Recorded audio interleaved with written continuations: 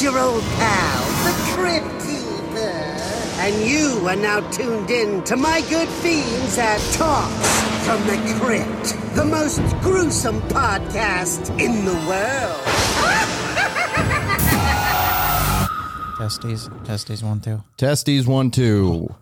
What's up, everybody? Welcome back to the second episode of Talks from the Crypt. I'm your Crypt Keeper, Brandon Lee, and today in the Crypt we have a very special guest, Jason Egan. Hey, how's it going? This is exciting. This is super cool. It took fucking forever to build and it took forever to launch, but everything takes longer than you expect. I mean, if you think it's going to take a week, it's going to take 3. Yeah. And that's when you're doing something right, and you did it right here, which is super cool. But everything takes longer. It just does. I mean, I've been doing this for 20 years and stuff still doesn't, takes longer than you expect. So we always overestimate, If I think something's going to take, 30 days, I put down 60. So then I don't have egg on my face in the end, And it costs way more money than you always expect it to cost. It does. So now I've gotten pretty good at that too. And just, having really, really healthy budgets. And that's important because, like I said, everything is more. I used to be able to do a haunted house for like $25,000, and now I can't even do a haunted house for $250,000. So, I mean, times have changed. Times have changed a lot. But the $25,000 was when I was driving around dumpsters and stuff like that, grabbing pallets and anything that someone was throwing out. That was how I would create that for the $25,000. Now I just don't have time to do the dumpster diving anymore. Not that I'm too good for it, but just don't have the time. Too many things going on. Was it a little bit fun to you doing those $25,000 projects? Because there was some sort of excitement of like, is this going to work? Is it not going to work? Is it going to fail? Is it going to scare people? And then going through the season and realizing, wow, people actually liked that. Well, it was like the first haunted house I did in Las Vegas in 2002 called Tomb of Darkness. I mean, that one was one of those $25,000, $30,000 haunted houses that we were dumpster diving for, and it turned out amazing. People were scared to death. They were crawling underneath cars and parking lots to get rid of the actors. It was unbelievable. I mean, so we had hidden bookcases. We had all these different themes inside. I mean, it really turned out amazing for that budget. I had like 2 animations at the time, and I thought it was super cool having this electric chair prop at the time. I mean, it's actually a really cool piece made by Distortions Unlimited. It is an electric chair, but between the strobe light and the movement, it really looks like the guy's frying himself. Like I said, I don't know what the proper term was. The new version's called Shake and Bake from Distortions Unlimited, my buddy's company. And the old version, I don't remember what it is, but you'll definitely see it on their website. I mean, it's just it really brought their whole company to the next level. I mean, they were known worldwide after they put out that electric chair. I mean, it just changed the industry forever. Now we have 100+ animations that we own, but it was the first big thing that we were able to afford. And I think I didn't buy it new. I couldn't afford it new. I think I bought it for, $2,500 from someone used in the industry. I don't remember who. I think it came out of a place in Florida. But yeah, it was a super cool prop, super neat prop. Now, but we've since sold it because we have to constantly refresh our inventory and come up with new things. I'd imagine they'd get fucked up over time too. Just depends on who's working on them. It really depends on who's working on them. So you started in 2002 in Las Vegas with Tomb of Darkness, you said? Yeah, that's correct. Before you moved out to Las Vegas, you did a Tomb of Darkness in Nebraska, right? Yes, I did. I don't know. I like that name for some reason. I don't know how I came up with it, but I liked it. And I had one in Nebraska when I was going to college at University of Nebraska. It was amazing. It was an old lightning rod manufacturing plant. Which just sounds like a cooler venue. Yeah, it was. It was a neat venue. It was 15,000 square feet. And I actually lived above the venue as well, too. And it was only like a block and a half away from the university. So that was super cool. I think at the time, I don't even think my ticket price, I want to say it was like $9 or something crazy. I'm thinking to myself now, like, how in the world could you make money charging $9? It just doesn't make sense. Mm-hmm. I mean, nothing costs $9. The VR experience at the arcade doesn't even cost $9. So I don't even know how we did it for that. Heck, I think we were like $13 or $15 the first year in Las Vegas. And I'm like, how's anybody making any money at that either? I mean, because, it's a lot of staffing to pay, to get these things going good. I mean, if you have I always say that when people do a zombie haunted house and they try to chintz and, they're like, I'm like, where are all the zombies? You have a zombie haunted house. What's the most important thing in a zombie haunted house? That's zombies. Have some damn zombies. Why are there no zombies here? So you should think about that before you have a haunted house. If you're doing Blair Witch like I have, it's great because you really don't see that many people. You don't even see the witch. You really need to think about that. And they don't think about it. Just do a little research. My good friend of mine who passed away, was my attorney for years and years and years. He'd be like, spend a little bit of time and money up front and it'll save you a fortune on the back end. And that's good advice. Think about it for a little bit before just jumping into something. Well, people notice it too. People understand when you're trying to cheap out. They could see it clear as day in the quality. And I remember going to Fright Dome. Originally, it was a lot of scaffolding and tarp. But then over time, especially in the last 5 years, you guys went really hard on sets. Yeah, full-blown sets and that stuff. It was when we started going with IP projects, like IP being intellectual property of the studios. And since we teamed up with studios, it had to look like the sets of the movie. So that's when we really changed in 2009. And when we did Saw, My Bloody Valentine, we were doing The Collector, The Collection, Halloween. When I teamed up with the late George A. Romero, that was killers. We did Ward of the Dead, which was a killer haunted house with zombies and lots of them. Was that in 2012? That was in 2012 because Halloween was in 2011. Fuck yeah. That was the year I worked there and I met George A. Romero that year. That was probably one of the best parts about Fright Dome was the fact that it wasn't just a haunt, but you guys were also a horror convention in some kind of way because you guys brought out Sid Haig, George A. Romero, Danielle Harris, Bill Moseley. So many amazing people. And I'm so lucky that I had the opportunity to work with these guys because, George A. Romero has since passed away, and I was the only haunted attraction in existence that he ever teamed up with. He really protected his brand and stuff like that, so he didn't license that out. So I was the only one, and, the great Sid Haig, a dear friend of mine who passed away a couple years back, but amazing having the opportunity to work with him in the studio. He did my commercials for me. He did so much stuff. Just I'd call him up and I'd be like, hey, Sid, you want to do me a favor? He's like, as long as you're picking me up. I'm like, yeah, of course, I'll come get you. He didn't like to drive. He didn't like to drive long distances. But so it was unbelievable working with such talented people, and that, like I said, I always have to pinch myself. I'm like, really, am I really helping out David Copperfield with this project? Am I really going into the recording studio and working with Tobin Bell? Jigsaw himself. That's just killer. I remember the day I was going to work with Tobin in the studio in Los Angeles. The person working the desk, her name was Amanda. Tobin was running late, so he called the desk, he called the studio. The lady answers the phone. It's like, hi, this is Amanda. And then he just played into it. He played into the whole thing. Oh, hello, Amanda, and she was just freaked out, because it's just, you recognize that voice. You recognize Tobin's voice anywhere. He's so iconic, and that was fun. He has fun with it. And again, so talented. These aren't just actors. These are creative geniuses. Sid, to create the character that he did, just brilliant. Absolutely brilliant. Sid could just turn it on just like that. Same with Tobin. Just like that. He goes from Tobin to, I want to play a game. I can't even do it, anywhere near what he can do. That's actually pretty impressive. Yeah, well, thank you. But yeah, it was fun. I got to work with Bill Moseley in the studio. I've got to work with Brad Dourif in the studio.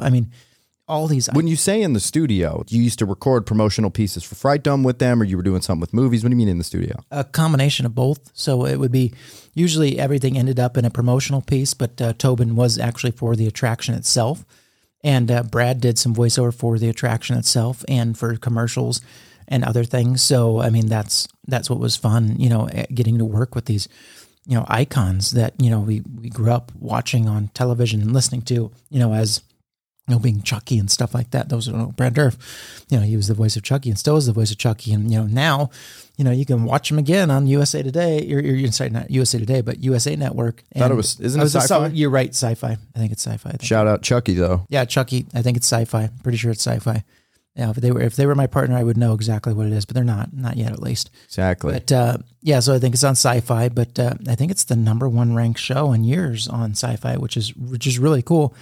And which is amazing for horror. That's huge for horror. And now there's a Day of the Dead television show on Sci-Fi as well, I believe. You've still got Walking Dead around. How many seasons are we in? Like 14, 15 seasons? Yeah, I'm completely over that show, though. I love Negan as a character. I really do. I think he's amazing. You went from hating him to like loving him, and that's a hard thing to do. I really like him as a character. So I think they've stepped it up in this latest season. The season prior was, so, but I think Negan's really carrying the show. I mean, he really is, in my opinion. He's still in the show? Absolutely. He's a good guy now. I thought he died. No, he's a good guy. Negan, you can't kill Negan. That's how not up to date I am with Walking Dead. I just gave up after a while. Did you ever guess Negan was going to be a good guy, though? Not really, but I did guess who he was going to kill. Yeah. I knew Glenn was going to get popped. Yeah, Glenn was the weakest link, you know. I'd like to see more adaptations for television, though, because I think them having seasons to play with now instead of a limit of a 2-hour movie gives them a lot more room. It's great. The doll's great. Brad being a part of it's great. I haven't seen Jennifer Tilly and Fiona Dourif in it yet, but I mean, they're great. Jennifer Tilly's amazing. So is Fiona. Fiona's so great at what she does. It's telling you the future of horror. I think both television and movies, you know, I know that they're working on some other series as well, too. As long as they do it right, like they did with Chucky. And, you know, I know there's a lot of IP issues out there, you know, on what you can say, what you can't say. You know, Silence of the Lambs has a lot of issues. That's why you had to call certain things, you know, a studio has the rights to this, the book has the rights to this, and someone else has the rights to this. So it gets really sticky really quick. And that's definitely important to try to work around. So, because the audience will catch on, you know, if you're calling something, you know, Good Guys versus Chucky because you didn't get the rights to stuff. It's like, come on, television network, just pay the fiddler, pay their bill. Does that kind of studio beef ever bleed into the haunted house world? Like you've got this production studio not wanting their house next to this production studio, or are they pretty? No, it always does. I mean, they always are very protective of their rights. So they want to make sure that, let me just using an example. They want to make sure that Texas Chainsaw Massacre is not sitting next to some crappy, F movie, that nobody knows about. So yeah, they're always concerned. I need that movie. Come on, give me 2 movies. And there's some on Netflix that, oh my God, I don't even remember the names of them, but you just start them, you're like, oh, this is so bad. You can usually tell within the first 5 minutes and see how bad the acting is, and more power to them for trying. I mean, you want to see everybody try, but you're usually like, okay, I'll usually give the movie 5 to 7 minutes. And that's why, I love movies like, the Conjuring series has been amazing. I really like what they've done with it, because they hit you right off the bat, usually with a good old fashioned exorcism or something crazy and get your attention.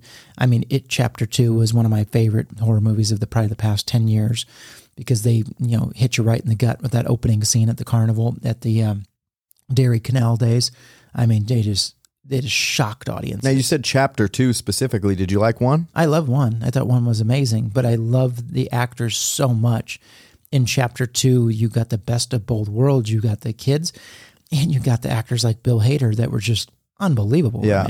I mean, in Jessica Chastain, I mean, they couldn't have cast a better cast. I mean, they really did an amazing job. Finn Wolfhard, who played Richie, actually requested that Bill Hader played him. So that's the only reason the people who made the movie ended up reaching out. Bill Hader got the offer, and he was like, fuck yeah, I'll be in this movie. And then, of course, Pennywise. Why did my mind go blank on who plays Pennywise? Bill Skarsgård. Bill Skarsgård, yeah. I mean, he does an amazing job. I mean, just really, really does great work. And, this last Conjuring series, my buddy who actually starred in my movie, Ronnie Blevins, was in there, which was super cool and did an amazing job. Unfortunately, I think he was the first killed, but that's all right. It happens. That's an honorable role, though, to be the first one killed in a movie. It was. And he plays an amazing character. Usually he plays the bad guy. And this one, he got, slaughtered by, the devil that made him do it, Yeah.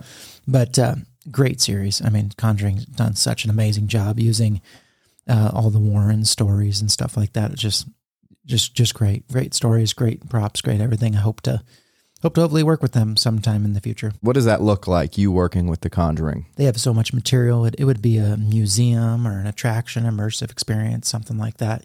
Blair Witch was all about escaping the forest, escaping her house, and such. Saw is all about escaping his traps and, escaping, Jigsaw.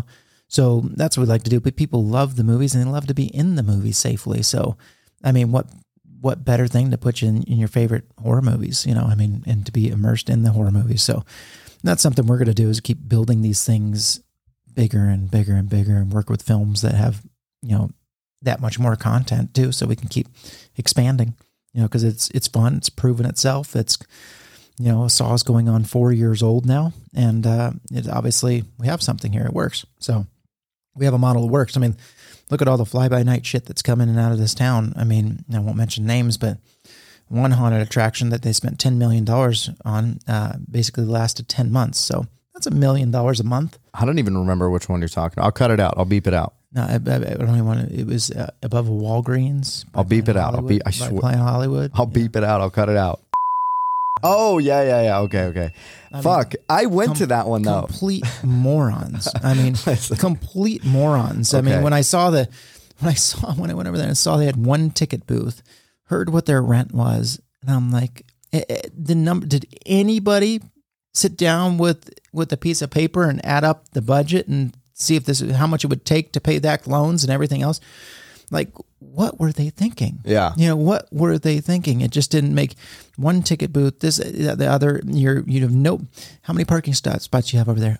Oh, we have 0. Oh, great. That's really intelligent. Yeah. You have to park in a parking garage for $25. Where were you going to get dropped off at too? Yeah. There's no place to drop you off. You're actually right, because that is on the part of Las Vegas Boulevard where there is, it's just street. I just thought it was a basic haunted house like any other. I don't remember the inside of the haunt. I do remember it being huge, but I remember the outside, the little museum that they had set up, the signs, the bar was really awesome. Black though, the whole lobby was all black, painted black, like they ran out of time on set dressing and doing decent stuff. But and the bar had these cheap plastic Walmart chairs, and I'm like, what is going on here? They ran out of budget or something, but that was a decent looking haunted house, but it was nothing, that these big boys blow them away. I mean, the Netherworlds of the world, the Dent Schoolhouse. I mean, there's so many great haunted houses across the country. 13th Floor Entertainment's got a bunch of great haunted houses, some haunted prison in Chicago now. I mean, there's so many good ones across the country that, just put them to shame. Kansas City's got the Edge of Hell, 5 stories with a 5-story slide at the end. They've got the Beast, with another giant slide at the end. I mean, slide. Oh yeah, it's a full blown corkscrew slide that comes down in the Edge of Hell. I was interested in seeing what the local haunts down there looked like. Very backwoodsy, so you would like it. Very backwoodsy, like just the area alone. You're like, oh my god, I'm in the middle of a field. Are these guys really going to kill me? So they put a lot of effort into it. It was fun. And my buddy's got one in Omaha, Nebraska called Mystery Manor that's got a slide down the end. Super killer. I mean, if you saw Mystery Manor, I mean, you can look it up. I mean, it's in like an old 100-plus-year-old horror house, and really a horror house, like not horror with an H. We're talking horror with a W. What has stopped you in the past from kind of just saying, hey, let's fucking pop something up in a desert lot, build a really cool piece of infrastructure, maybe not a desert lot, but taking over like an abandoned Kmart or something like that, and creating that niche haunt that's just well thought out? Let's just say your average Kmart, let's just call it 40,000 square feet, so 40,000 square feet, at least $1 a foot. So it comes with a $40,000 a month rent.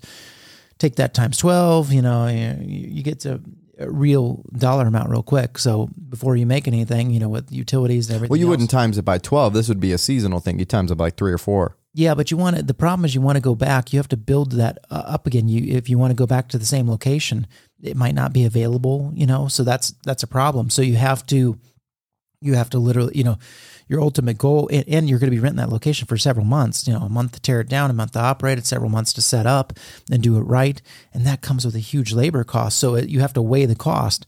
How much labor was it just to put that together and take it down versus how much is it just to rent the building year round and keep it in there? So it's a lot of number crunching to make sure things, are correct and can be profitable and so on and so forth. But to answer your question, it's just not, it's not in the cards for me. I like huge events. And, if the right deal presented itself or the right building presented itself, but then maybe we would do it. But I think people have high expectations of our giant 250,000 square foot events, 600 houses, scare zones. It's like that Paula Abdul song. What is it? 2 steps forward, 3 steps back. And that's what I feel that it would be, is 2 steps forward, 3 steps back. It's a lot of work to put those things together. But being able to take your new knowledge and how to build these amazing Hollywood level sets and actually give people a closer, more intimate and scarier experience overall, I don't necessarily think that would be taking a step back. I think that'd be like a passion project in a way. The reason 6 haunted houses is great, because 6 haunted houses,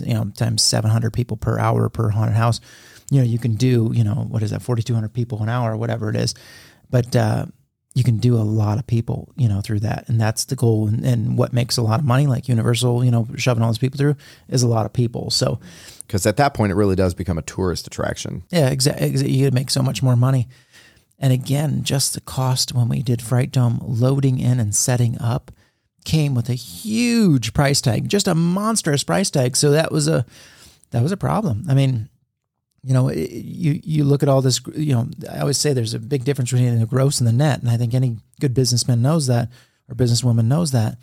I mean, great, you might make millions of dollars, but you might have millions of dollars in expenses as well too. So, what are you left in that pot in that pot at the end? I do an exercise with my staff.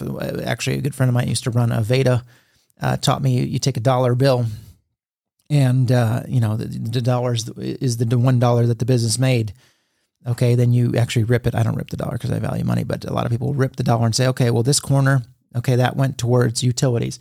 This big chunk went towards rent. Oh, this went towards employee costs. Oh, this went towards loan payback. Okay, this went towards advertising and marketing. This went towards graphic art, all these different things. So by the time you're done with it, you just have this tiny little piece of the dollar bill.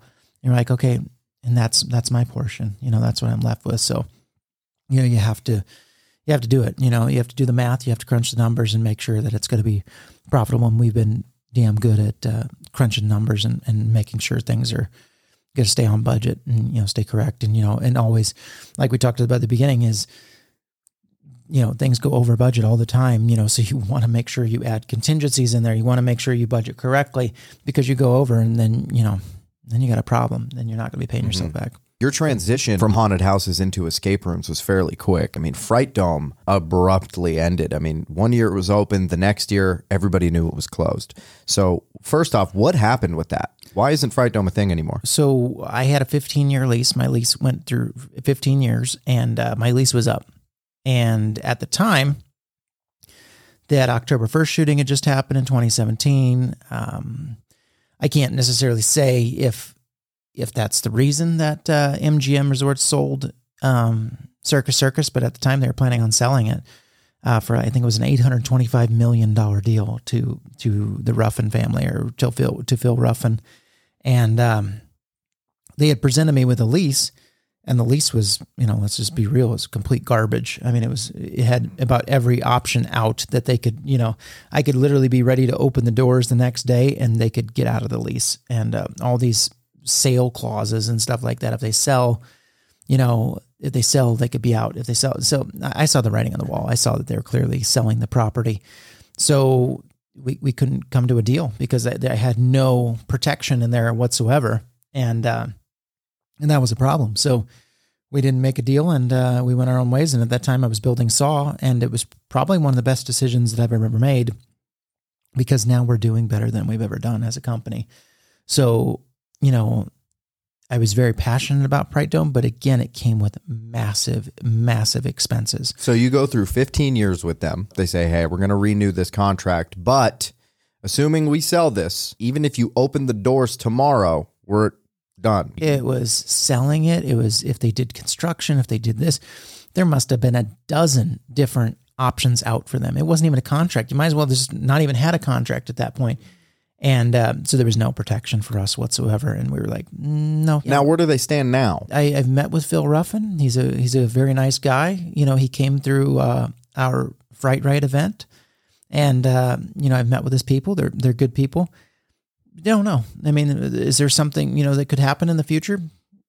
Possibly. We'll see, if the numbers make sense, because now I'm a lot more wise with my numbers. I'm not going to do something just because, I want to be the Fright Dome guy. I don't give a crap anymore. People have seen what I've accomplished. They know what I can do. I don't have to have this event anymore for them to do it. Do I feel bad like this past October when everybody's like, oh, when are you bringing back Fright Dome?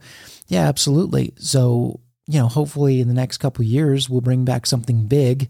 Don't know if it'll be Fright Dome or not, but we'll bring back something big that people can enjoy, as long as the numbers make sense. As long as the numbers make sense and I'm able to keep my sanity and do it, because we're not like the trailer park guys or the trailer corner guys, whatever, the corner trailer, whatever the hell I call them. We just don't roll in our trailers and Smith's parking lot or a mall parking lot and connect them, and then we're done. We set up elaborate sets with hundreds of actors and they're big haunted houses. I mean, one of our haunted houses was bigger than, 3 trailer setups, so, I mean, it's a lot more area to deal with, a lot more props, a lot more animations. I mean, these guys don't even change anything, throughout the year. They might change one room. It's like, that's their stress level to connect some trailers together and change one room. That's not us. We were changing 50 plus rooms, 60 plus rooms, 70 plus rooms, I mean, we were changing a lot of stuff. So, it's definitely, it's definitely different than what we do versus what they do. So our stress levels are obviously through the roof and our expenses are through the roof too. Like I said, not saying it's not profitable, but, now as I get older and wiser and such, it's, you just have to watch that, your free time, you gotta value that as well too, and have some free time in there and some time to recharge your batteries and stuff. And that's important, and that's really important. I'm all about go. I'm working on 6 different projects right now, 6 different projects. And, I choose very wisely, the projects that we're going to work on. I get offers all the time. I mean, nonstop offers.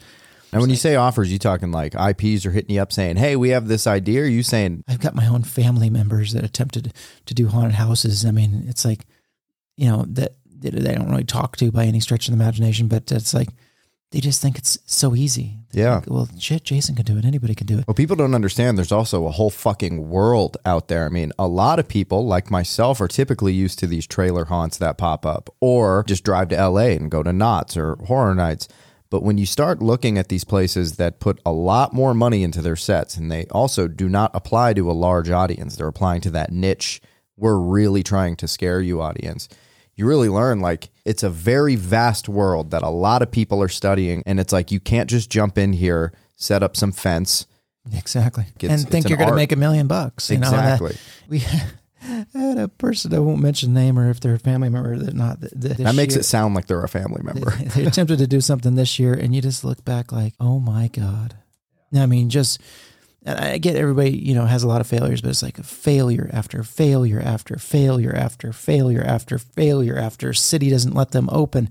I'm like, wow, more power to you for being persistent and, keep getting back on the horse. But Jesus, go do your everyday regular job because you're obviously not good in this business. Well, what's your secret sauce? Because everything you've done from Fright Dome to Saw to Blair Witch to, again, the shit that you're working on is huger than everything I just named, and everything already is pretty big. What's your recipe? How are you fucking hitting it out of the park every time? Lots of trial and error when I was younger, and passion and motivation, and I really do a lot of homework, a lot of research, to make sure that, it's like a little hint about buying a radio station. When you're buying radio for something, good old trailer haunts that are listening, you guys can take this into consideration. You're not just buying radio spots. You're buying the whole station for the month. You're buying their social media. You're buying their website. You're buying their giveaways. You're buying everything that's involved with the radio station does.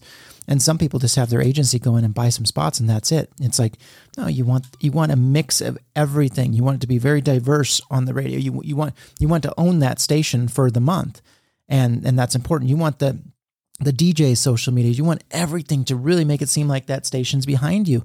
And a lot of them will go in and buy I'm going to go buy 20 spots and think that's going to do anything. You have no market penetration at all with 20 spots. You have nothing. You got to get, you got to be repeated on the air. You got to get, you got to get the DJs to stand behind you. You got to get all that stuff.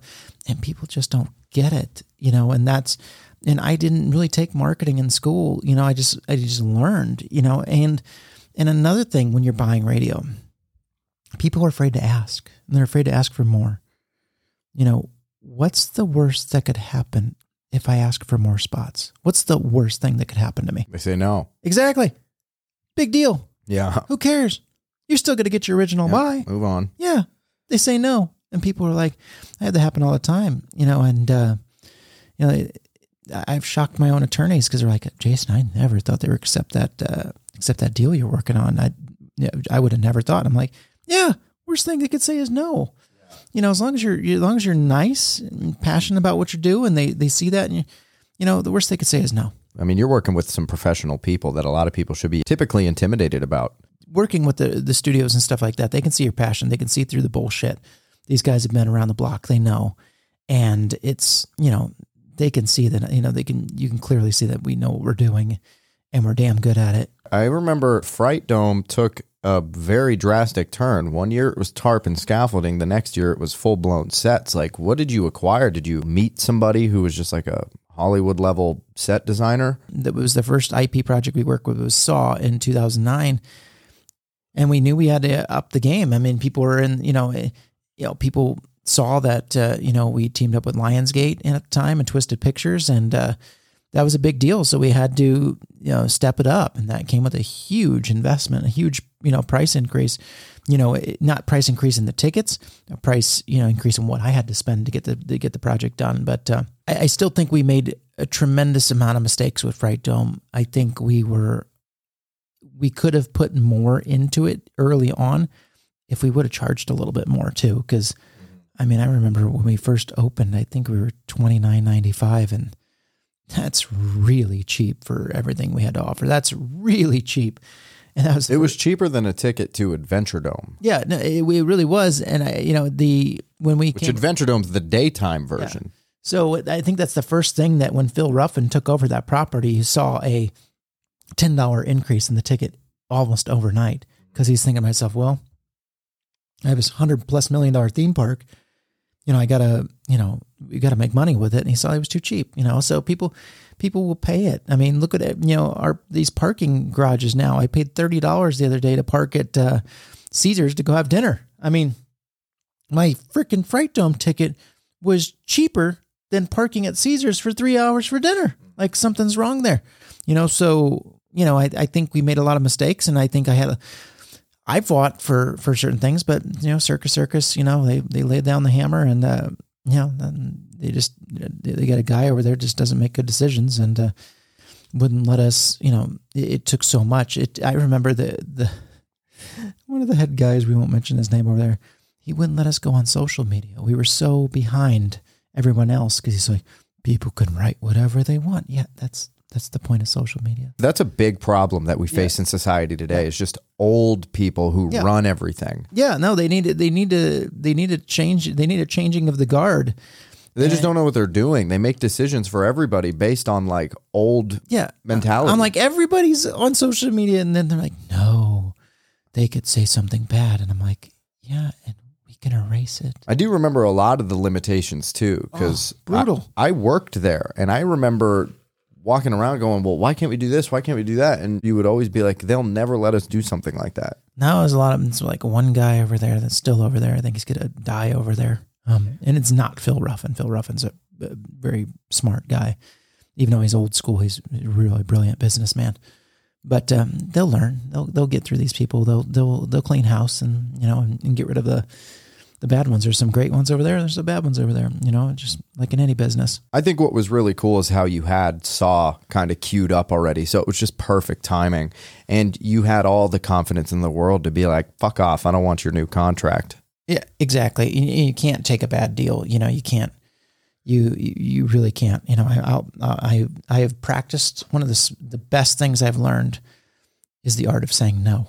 And you know this. I personally said no many times. When, if someone wants to come up and do a specific deal, it's like, no, I can't do that. No, I don't have time for that. 5 years ago, I would have said yes to anything. And now I won't do it, because it's just, you got to worry about your health too. And you got to worry about your sleep, and be healthy. Because if I'm not healthy and on my A game, we're not going to get anything done. Was Saw a stressful project, or did that kind of it was one of those things that fell together perfectly? Wasn't stressful. Had a beautiful set of movies to to look at and to study and stuff like that. So what's the timeline look like for Saw? Like, it was you that came up with the idea and then you pitched it to Lionsgate, or how did that come around? They had said they'd been approached many, many times to do an escape room. Mm-hmm. And they liked what I did, and they were willing to entrust their amazing franchise with me. So that was pretty cool, because, a lot of people have been through these other escape rooms, and they're really janky. A lot of them are really bad. I mean, you've been to a couple now, but you're like, what the hell is this? This is like, instead of doing brick on the walls, they've got a sticker on the wall that makes it look like brick. I mean, it's like, and people are paying $40 for these things, $40, $45, $50. And it's like, you can't do this to people. You know, I don't want people to ever come out of my stuff and feel like they got ripped off. You know, I want them to feel like they really, you know, experienced something and they got their money's worth. So, but yeah, that from concept to completion, that took about a year. You know, is what it took. So what did your pitch call sound like to Lionsgate? Well, I'd reminded Lionsgate at first, you know, that everything that we had done together previously, because there had been a changing of the guard over at their company, and the same people that I worked with back in 2009 weren't the same people that I was now talking to in 2017. And so, you know, I had to refresh their memory, show them everything that we'd done together. And I basically pitched them on something, you know, that I didn't want your typical escape room. I wanted an escape room on steroids. I wanted something huge. I wanted a hybrid between an escape room, a haunted house, and an immersive experience. And that excited them. And I explained to them, you guys have got so much content that, you know, we can't just do a one-room escape room.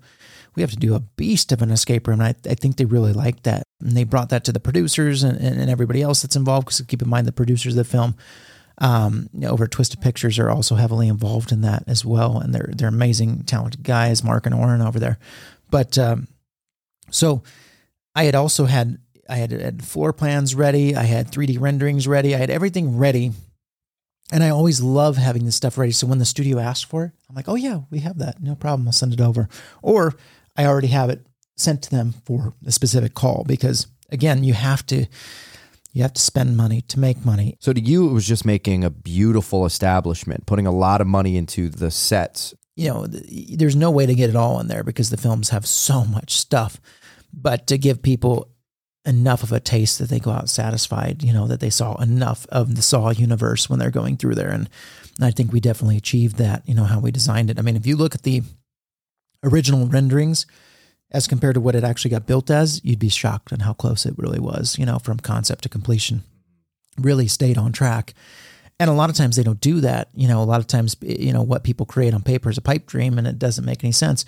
In our world, it came out almost better than it was on paper. You know, the renderings are still hanging up in the office upstairs. And yeah, it's shocking how true to form they really turned out. And that's crucial, you know, because again, you get so many people that don't do that. They can create some cool stuff on paper, but they can't create cool stuff in real life. So, you know. Well, and you're working with Saw, so it's like one of those things where you can't fuck it up. Yeah, I mean, could you imagine like some people, like let's say the tile in the bathroom, the Saw bathroom, you know, people I've seen try to cheat the tile where they actually Sharpie marker the tile line on the wall. It's like, oh no, ours are CNC tile with real grout and real everything to, you know, make it seem like you're really in that bathroom. I mean, we used real pipes like in the bathroom. We were running out of time and I said to my plumbers, I'm like, hey, can you guys fake plumb this? Because we're out of time. And they're like, sure.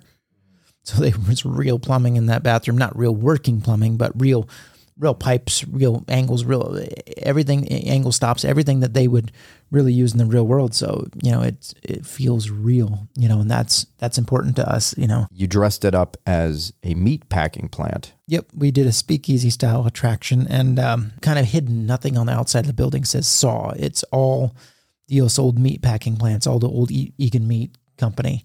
And, you know, which makes people feel uneasy when they arrive on the property. And that was the goal. And because they don't know if they're in the right place. Hell no. And it really works great. A buddy of mine who does this play called Sleep No More in New York City, which I recommend everybody go see, does the same thing. The play Sleep No More, you go to the old McKittrick Hotel and unbelievable immersiveness in that hotel. His actors are amazing. His show is amazing. It's loosely based on Macbeth. I mean, if anybody's in New York, go see it. Sleep No More. You got to wear a mask the whole time and you can't talk. Unreal. He was really the pioneer, in my opinion, in these immersive attractions because that play's been open more than 10 years now. I love that that's the one detail that you always use is immersive. You know, it seems like you put a lot of thought and care into its immersiveness. And it's a word that's overused in the industry because a lot of people call themselves immersive and really aren't. Yeah, Rugrats has an immersive escape room now. Oh, Lord help us. Anybody with a printer and a computer can change the theme in their escape room, and arguably a huge IP though.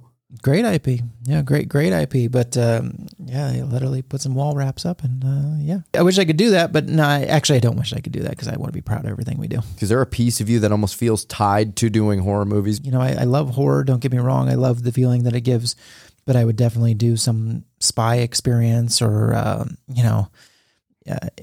action-packed thing. Doesn't matter. There's so many things I like. That I would definitely get into it.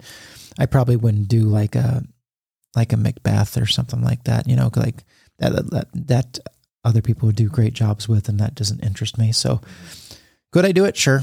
But I wouldn't get into an IP that didn't interest me, at least somewhat, Saw just works so perfectly. The point of the movie is to escape. Yeah. Really made it, easy for us to come up with ideas. That's for sure. What's a good example of something being immersive and a bad example of it being immersive? Well, so a lot of people try to cheat it. So let's say you go in a room and the walls only go up so high. Let's say they cheated and you have a 6-foot wall. Or if the gameplay was traditional, stupid gameplay, that game that you've seen in every other person's escape room, but you didn't find a way to blend it into your specific set, would be bad immersion. If you just had a little plastic key store-bought key box with some red, white, and blue buttons or whatever the heck inside, and it had nothing to do with Saw, that wouldn't work. It's basic puzzles in the furnace, that people have probably seen, because a lot of escape rooms are like magic. There's only so many ways to make a person disappear in magic, but it's the way you do it, which makes it really cool. I mean, Copperfield's, in my opinion, the best magician of our time. No one's even come close to him. And he'll spend like a year plus on one illusion, making it perfect. And it might be something that Houdini did, but he's doing it in a different fashion that just blows your mind. It's the method that he's doing it, and what he's spent to detail out the specific illusion. Did you need any kind of help when it came to Saw? We did, because I wanted to get it done in a timely manner. So I had brought on some Hollywood folks. I brought in the plasters from the movie The Avengers. They literally had got off the set of the movie The Avengers to help us with our brickwork, our board form, the bomb tunnel, and to make things seem extremely real. And they were truly, this one guy that led the plaster crew is one of the best in the industry. I had brought in some people off the set of American Horror Story. They just got done with the latest American Horror Story to come in and do some detail work as well too. So we brought in like a dream team of people to combine with our team just to speed things up. And man, it feels so real inside. I mean, it really does. And it just keeps getting better because we keep improving the puzzles, adding different puzzles and stuff, and freshening it up nonstop. Was there any kind of like viral bang that came with it? Because I would imagine the first and only Saw escape room in the world would go insane. Oh, I mean, both of the attractions, Saw and Blair Witch, have gotten press around the world. I mean, MC press in Russia, Italy, I mean, all over the place. So people have come from all over the world, pre-pandemic, to go see Saw. So yeah, it's gotten a tremendous amount of exposure. I mean, tremendous amount of exposure. And, it was ranked number 1 in the nation by USA Today the first year out. I mean, which was huge. And, I'm hoping that, Blair Witch is nominated for a T, I don't know if they can pronounce it, TIA Award or Thea Award, the Themed Entertainment Association, which is kind of like our Themed Attraction Academy Awards, so we'll find out this month, actually, if we win that. We'll see. I love that you did Blair Witch because not a lot of people do it. I don't even think I've seen a Blair Witch haunted house. There was one in London, I think, is where it was at. That's why. Mm-hmm. Yeah, there was one in London. It's a great IP. For certain things, you have to be smart. It's great IP. People love the merch we've come up with for it. It was what that movie did at the box office for what they spent on it was just unbelievable. They just did a great job. I love the whole atmosphere of Blair Witch, and it's terrifying. And it's, I would say 9 out of 10 people, if you ask them do you know what Blair Witch is? They would say, yeah, they know what it is. And so people did lose their fucking minds when that movie came out. Everybody did think it was real. Yeah, they did. And that was just crazy. I mean, I'm like, okay, cool. They obviously did their homework, and I love seeing movies like that. I love the Napoleon Dynamites of the world, that I think that movie was shot for next to nothing. Halloween 1978. And that movie was made on like fucking $20. because they spent most of their budget on Donald Pleasance. Well, and some type of a Steadicam rig, they were bringing through there, and to get that specific look, that following cool look. So yeah, I think most of it was spent on that rig, but great film, love it. I mean, Halloween Kills just came out and did really, really good. Did you like it? I enjoy anything Michael Myers. I would have notes on it like anything else because I'm just a creative nut. But I love, like I said, Michael Myers is one of my favorite characters.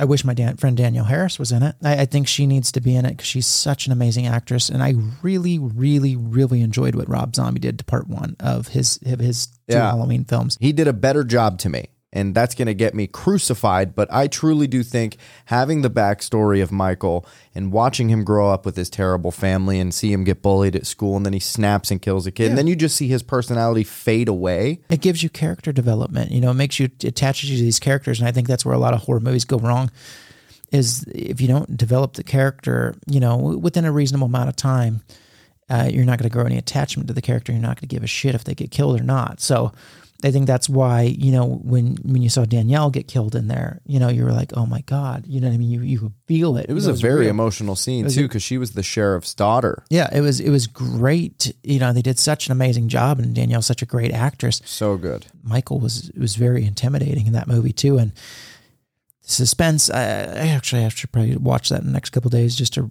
remind myself, of how fun it was. Now, part 2, I think, went a little out there. I still thought that was good. It was very solid, but I think it went out there with the horse and stuff like that. Dream sequences were a little wacky, but I loved how you could see the trauma on Laurie. That stands as a testament of how good Scout is as an actress as well. Yeah, she's great. She's absolutely great, and I just think it was really smart, the casting he did. And one could argue, well, he always throws the same people in the movies, but they're doing a damn good job. Well, you'd have to say the same thing about Scorsese. You'd have to say the same thing about Tarantino. You'd have to say the same thing about Adam Sandler. Using the same people in a way makes movies better. Yeah. So, I mean, people, I would argue that, and yes, we'll see how Sherry does in, the Munsters. Yeah.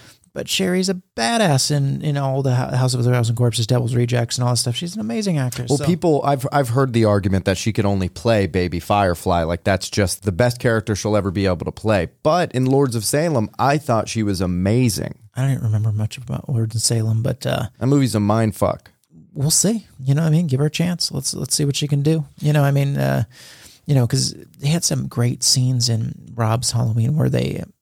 With some scenes, did they have like two versions? They had two versions. Two endings, yeah. Yeah, and then in parts where they included like the Sid scene in the hospital and parts where they didn't. I can't remember. Yeah, well, there was the unrated director's cut, which was drastically different than the theatrical cut. Yep. This is actually a pretty rare case of the theatrical cut being better than the director's cut. I just love Rob Zombie. I think he does really good work with movies. I think he needs to do a fucking Texas Chainsaw Massacre. Like, who is not making that phone call? Maybe I'll make that phone call. Somebody needs to do it. He's the best at setting up piece of shit characters, which is the entire family. And he's really good at that backwoods kind of style hillbilly shit. They're already kind of rebooting it right now, and I think the interest they've of done doing screen testing. Is that what they've done so far? Oh yeah, the first group of people who saw it were disappointed. That's all that I know. Because Legendary's doing it, and they're a pretty badass company. So it's coming out on Netflix now.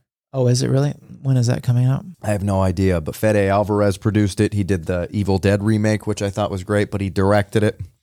So he's just adding his name onto something else. The characters they chose for that, let's just call it Michael Bay version. I'm pretty sure it's the Michael Bay version.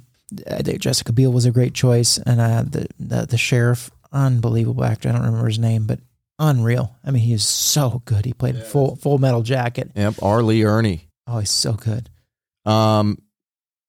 Was it Michael Bay? Where's the director at? I don't know if he directed or produced it, but it was produced by Michael Bay for sure. Yeah, so he's a badass. Director was Marcus Nispel. What's he done? He's got to do some good stuff. He's a German feature film director and producer. Oh, okay. So he's done Texas Chainsaw Massacre. He did the 2004 Frankenstein on the USA Network. Never seen that.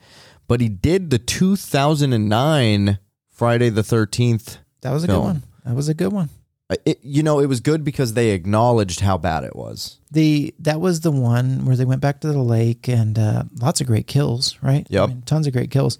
And typical. It was definitely not Jason Goes to Space. I love Jason X. Did you not like that one? I couldn't get into that one. That's what I love about horror movies, though, is that it's the only genre of movie that doesn't need to be good for it to be good, because you rely on two things: storyline and kills. Yeah, well, and they got the, in Friday the 13th, it's always a little about the kids, the sex scenes and stuff like that, the college, whatever the hell they are. So they definitely touched on everything they were supposed to touch on. And that's what I liked about my friend Patrick's movie, The Collector, and producing partner of mine. That movie was fucking crazy. The Collector, he touched on that too. They touched on, a good killer, suspense, great actors, and then they get that sex scene at the beginning where or not the beginning, but when the daughter comes home and the collector's watching her, and then it was smart of Marcus and Patrick to put that stuff in there, and it was a great movie. I think that it would have done a lot better at the box office if it would have been in like Lionsgate's hands or Universal's hands. I mean, Universal's hands, it would probably... It went to theaters? I didn't know it got a theater release. Absolutely, yeah, it went to theaters. It was distributed by Liddell Entertainment, so it just depends, how much advertising dollars you put behind it. I mean, if it would have been a Universal, it would have been a Warner Brothers, it would have been a Lionsgate. I'm sure it was Sony. It would have been, even better received, because it was a great film. Great film. I mean, they did a great job. I mean, the kills were great. You could feel them, you know what I mean? You could feel them yourself. So, and I feel like we're somewhat in need of like a new slasher, because you look at the Mount Rushmore of slashers. You've got Michael, you've got Jason, Freddy. Who else would you put up there? Maybe Hellraiser, of course, Leatherface. Yeah, you put it. I mean, even Saw. Everybody sees Billy on the things too. I mean, icon characters that have stuck around is kind of what I call them. So yeah, you got Billy, you got Hellraiser, you've got Michael Myers, Freddy, Leatherface. Who are we missing? Chucky, of course. Yeah, Chucky's crucial. Mm-hmm.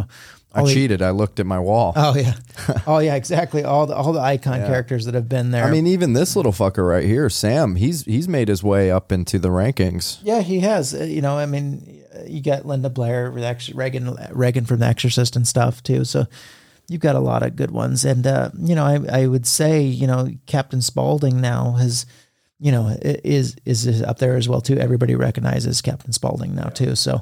I mean, he'll live on forever. Now I have a question. How come, where's Michael Myers on here? He's behind me. Why can he not look at me? What do you mean? He's got red eyes. He can't see me. Oh, yeah. So we thought it would have been cool to kind of just add our touch to all this stuff. So we wanted to cross out some eyes and just make it look like street art. Like some people have come in here and they've seen these wrinkles and they thought that they were unintentional. We wanted it to look wheat pasted and kind of graffitied like. I just thought he couldn't look at me for some reason. But we've got him again right there without the spray paint on his eyes. He can look at me there. I guess that was just our little touch. And just to be able to add a splash of red for the sign. How do you like the classics? I've got a lot of classics on here, like Nosferatu's right there, but Bela Lugosi's Dracula, of course. I love them. I absolutely love the classics. I just don't like watching the classics that much. Why? I don't know. I'm just like a little bit more new age, I mean, Freddy's about I would say Texas Chainsaw Massacre, Exorcist are about as far back as I like to go. They really just raised the bar to a whole new level. I mean, Exorcist was just holy shit. The stuff that you'd see happen to a kid in that movie, I think, was the scariest part. I mean, you were like, fuck, this shit is ruthless. Yeah, Poltergeist, I mean, they did a great job on part 1 and 2. That the creepy guy and the minister or whatever in part 2, he was creepy as hell. Part 3, a little far-fetched, but that Carol Ann did a great job. And whatever the psychic's name is, I should know this, but she was awesome. Paranormal movies are always really fun because they stay with you after you leave the theater. Yeah, it's creepy as hell. Like, I remember the first time I saw Paranormal Activity. That movie's fucking scarring. I think that was pretty much got Jason Blum his huge start, But he was like, oh, let me give you money for this, please. Made a lot. Didn't cost much. They have a new one coming out soon. Next of Kin. Yeah, soon. You've gotten into some movies before. Yeah. I've produced a couple movies. What does producing mean? I was the executive producer, so I was the money behind it, a lot of the money behind the movie. So, and got the financing. So, Bloodsucking Bastards is one that we did, and that one actually has Pedro Pascal in it. That he actually was a star of the latest Wonder Woman movie. And he's the Mandalorian. Well. And he's a Mandalorian, which is huge. It's like, oh my God, Pedro actually did this work for us.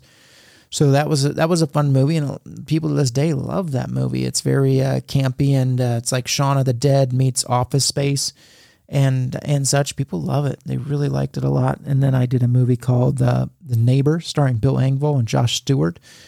Josh Stewart's an amazing actor. I mean, been around a lot. And Bill Engvall was a blue-collar comedy, and he was the bad guy in the movie, but played an amazing bad guy. I mean, just really, really good. And then Alex Esso also starred in that movie, and she was from Starry Eyes, and she was from Dr. Sleep. I mean, amazing actress, just really, really, really talented. So, how'd you feel about Dr. Sleep? I thought it was fine. I wasn't blown away. It's not one of those that I'm going to keep watching over and over again. Who's the head? Ewan McGregor. Ewan McGregor, yeah, and he's a fine actor. You know, I think he did a good job, but I don't know.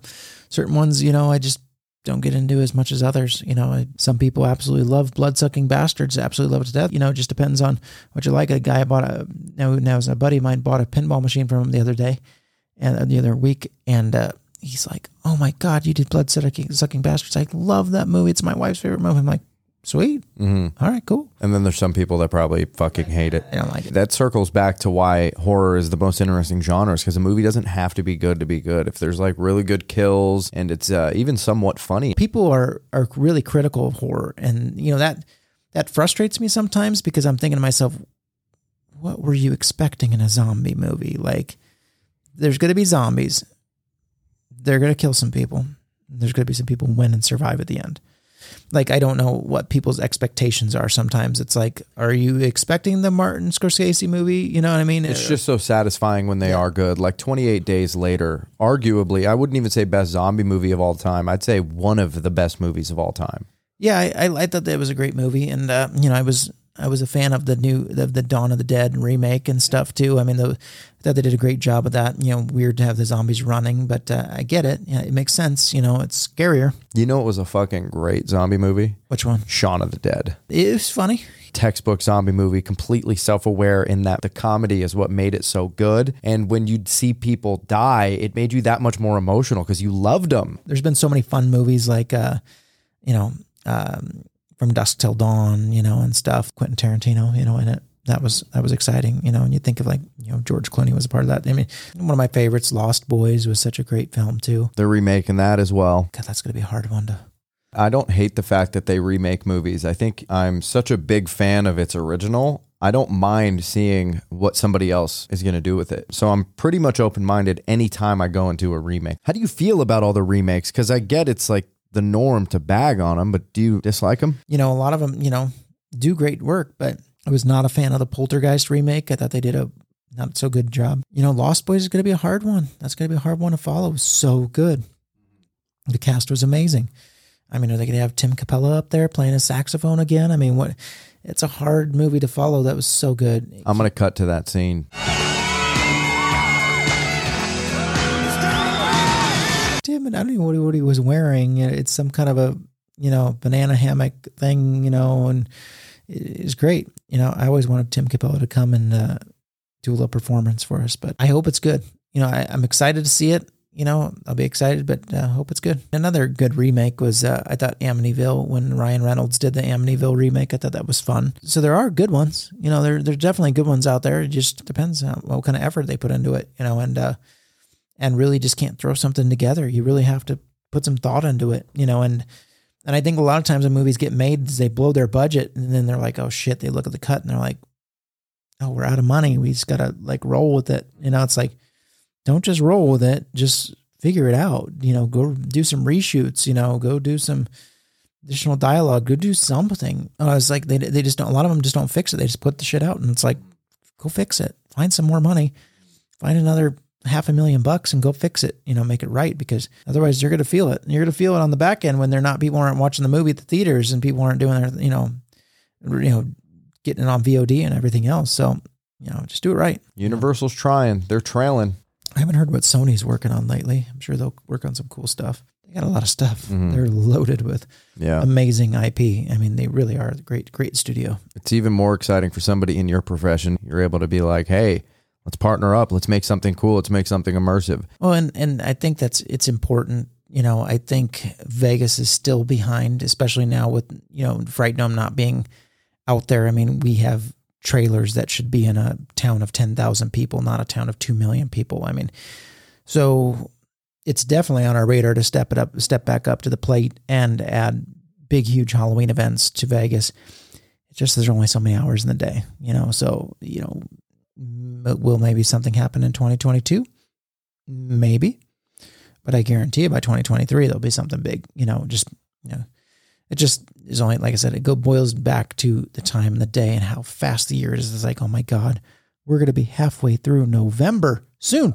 Next week, we'll be halfway through November pretty much. And it's like, where's the time going? Flew by. Yeah. It's like, it's just gone. Back in the day, I used to be so excited for October to roll around again because I get paid. Now I'm getting paid every single month, every single day.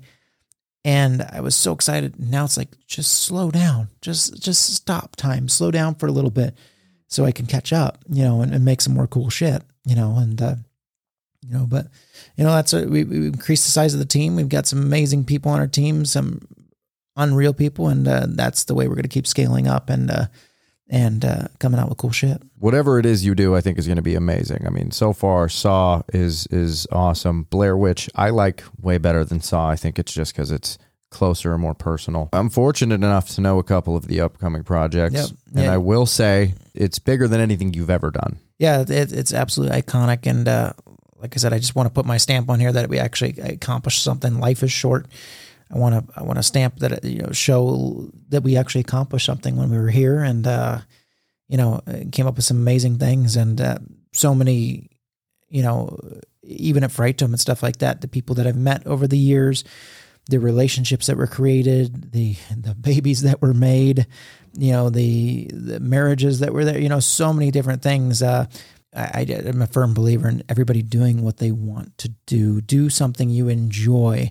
Work is work, and it's always going to be hard, but do something you enjoy doing, because it's going to make it not as hard and make it enjoyable. Like, I enjoy going to work. You could walk into an establishment and really see when people do not give a shit about people's experience, and you've always had attention in that detail. So it's appreciated by me, and I'm sure anybody who's listening right now appreciates it as well. Is there anything you want to plug? Any websites, tickets? People should check us out. Go to escapeblairwitch.com, sawescaperoom.com. Those are two important sites. You'll see some new sites coming up as well in the future. Follow us on Instagram. We don't spam you with a bunch of, BS advertising. We put some fun posts and photos on there and stuff like that. So I think that's at Escape Blair Witch, and then official Sawscape or Sawscape Room. You'll find it when you search it. Awesome, man. Again, thank you so much for stopping by the crypt and talking to all of us. Coming up in 2022, your mind's going to be blown. So that's a wrap. Cool. Peace.